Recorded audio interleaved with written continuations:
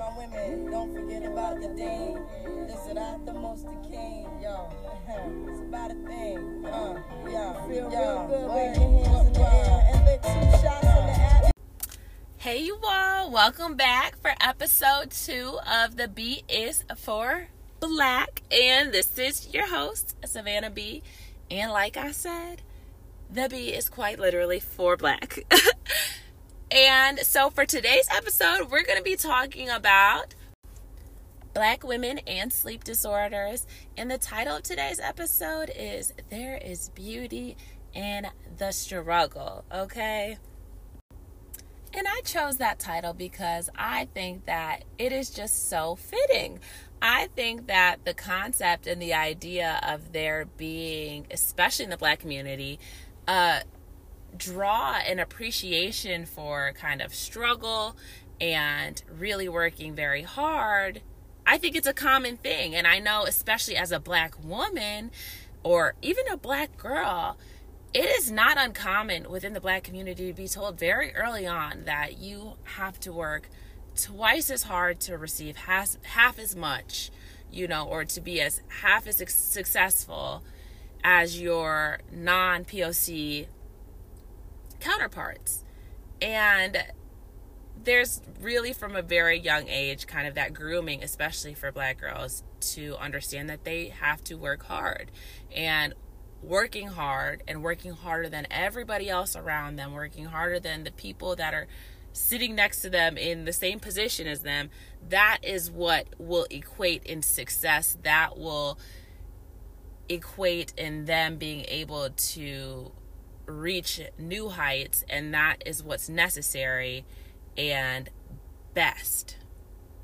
And so there's really, this fact, and even in popular culture, in Black culture, J. Cole says it in Love Yours. I mean, even Beyonce says it in 6 Inch Heels. I love a good song break. We're gonna listen to it.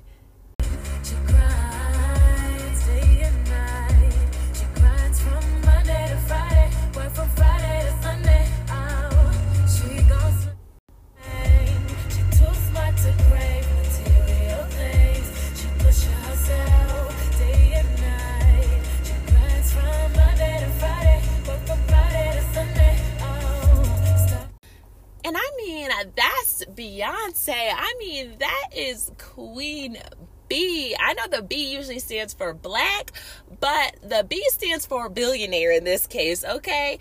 So the point of me putting that in there is to really show that there's this really glorified view of a woman who works very, very hard. And even in that snippet of that song, she mentions, she works those sleepless nights. There's this glorifying of these women who are working so hard, who are not sleeping, who are going to continue to grind all days of the week and are really, really about their business. And that is something that is to be praised in the Black community and Black culture, especially Black women who are about their business and on the grind.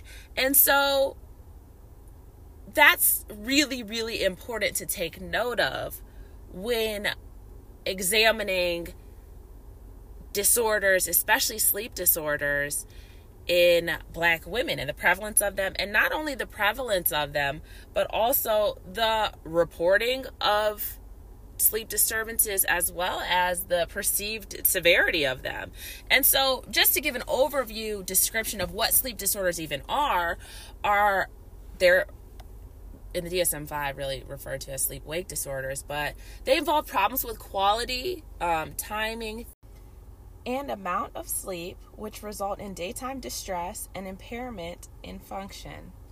And so you can see how a culture that is really praising hard work, even if it costs sleep or rest or time, can make it harder for somebody, an individual, to identify a sleep disorder or sleep disturbance. Because if you are being told, for example, Black women. So if Black women are being told from a very young age, you have to work twice as hard to get half as much, that means you have to be doing more than your peers. And so there's that kind of grind it out kind of while you're sleeping.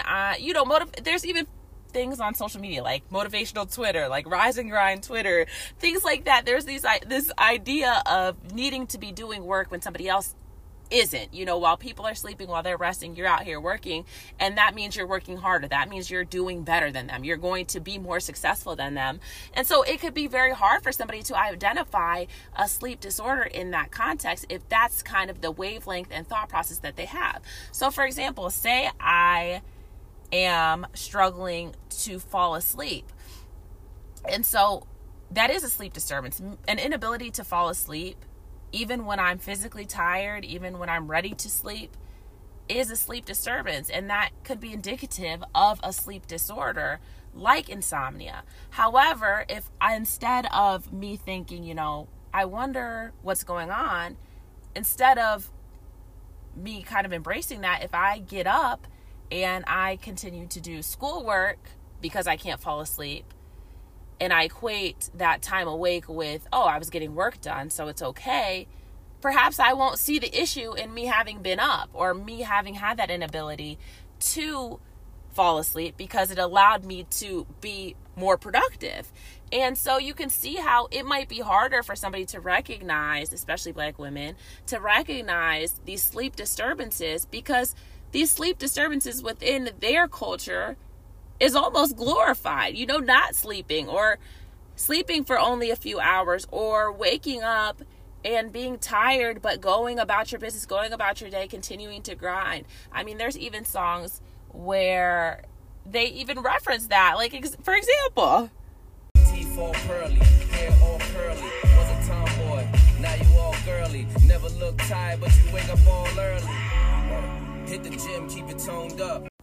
And this one by Fabulous, just another example of the referencing and also kind of the praise and acknowledgement and being up early and not looking it, and there being an appreciation and a value in that equating to hard work, and you're handling business if you're able to do that. So as you can see, that can definitely impede on a woman's or Black women's ability to recognize these disorders or feel the need to even mention them to healthcare providers. And so even getting into the research behind this phenomena is that I looked at a study, and it was called Racial/Ethnic Differences in Sleep Disorders and Reporting of Trouble Sleeping Among Women of Childbearing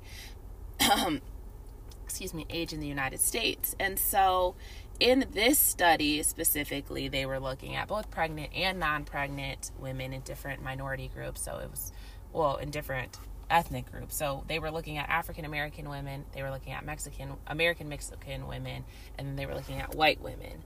And as I said, there was the pregnant and non-pregnant groups. And some of the findings of this study absolutely coincided with kind of what I was alluding to earlier, in that because of cultural differences and cultural norms, there is a difference in prevalence of these sleep disorders. So minority women were more likely to get inadequate sleep. So in this study, it was looking at hours of sleep and also restfulness of sleep. So the Black and Mexican women were having higher levels of inadequate sleep, but they were also less likely to report sleeping trouble, like trouble sleeping, to their healthcare providers.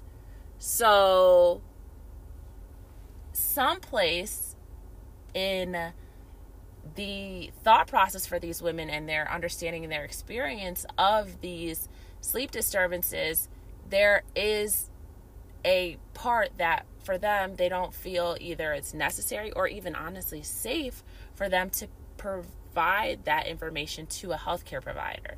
And so it's really important for us to understand, first of all, as Black women, that these disorders, first of all, exist. I mean, I don't think that sleep disorders were ever seriously discussed with me or have been discussed with me.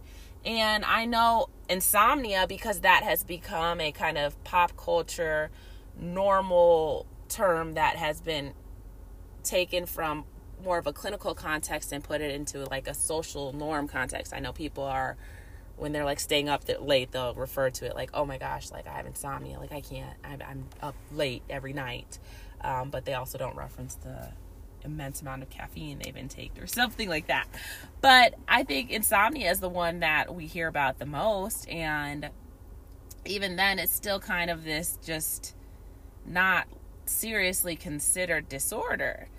And so for minority women, there's some point where it's getting lost in translation. Their inadequate sleep to them is not equating a medical disorder or disturbance. And so that's important to understand, like I said, as individuals, but also that's important for practitioners to understand that Black women, minority women, Mexican women are not reporting these disturbances. And again, it's not because, as you could see in this study, it's not because these disturbances are not happening. It's not because they're not experiencing these disturbances, but it's because of various cultural differences that might be inhibiting them or, making them feel fearful of sharing that information. And these differences can really vary very widely amongst different racial, ethnic, and cultural groups, in that it can really be from attitudes or behaviors of like regarding healthcare as is, because especially in the Black community, medical mistrust is not necessarily unfounded, especially, considering United States history with health experiments like the Tuskegee syphilis experiments and stuff like that. Medical mistrust is not unfounded. And so when there might be that hesitancy for somebody, a Black person or a specific culture, to seek help because there might be just a fear or a lack of understanding or a mistrust for the healthcare system, as well as it can also have to do with perception of amounts of sleep needed. So especially for these sleep disorders, perhaps it's my understanding that I only need 3.5 hours of sleep to function. And so it wouldn't register for me that my inability to sleep longer than 3.5 hours is a sleep disorder, because I've perceived that to be my normal. And so what's normal for me doesn't cause me, as we talked about in the definition of sleep disorders, it doesn't cause me distress in my daytime, and it's not necessarily impairing my functioning. So the perception of the severity of this disorder or the even existence of a disorder might be minimal, might not be enough for them to feel comfortable or wanting or needing to report that kind of experience. Another interesting finding in the research that I found that really sat with me was talking about pregnant women, and it was talking about how it's really important to highlight sleep issues and the potential for sleep issues and the potential for harm as a result of sleep issues for maternal and neonatal outcomes.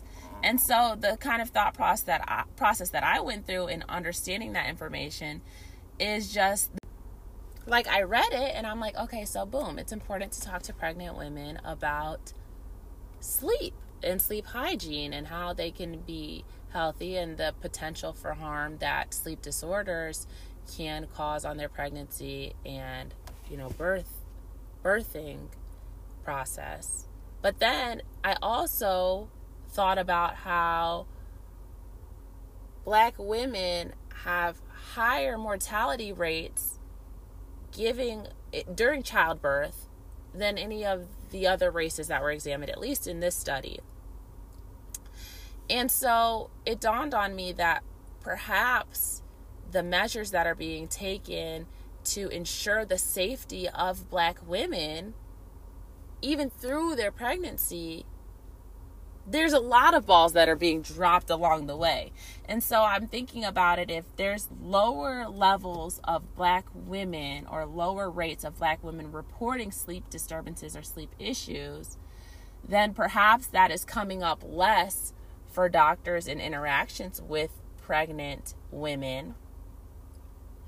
And thus, the potential for harm in sleep issues is not being, that comes from sleep issues, is not being translated or made clear or made known to these Black women, which can also in turn be contributing to these high mortality rates that we're not seeing in any other race or ethnicity group at the rates that we're seeing it in within the Black women population, Black woman population.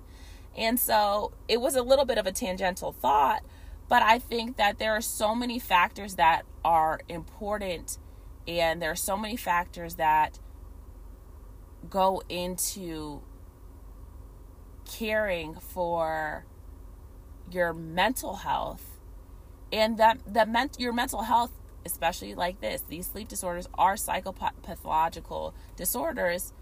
These disorders can play a role in factors that seem almost unrelated, and I don't know if it's perhaps just me, or it didn't even dawn on me until I started doing this research and specifically reading this article that even sleep matters during pregnancy. Even sleep habits matters during pregnancy. And now I've never been pregnant, so I mean, I haven't given much thought to all of the factors and the considerations of pregnancy, but it never even dawned on me that that's something that could honestly play a role in something as far down the line as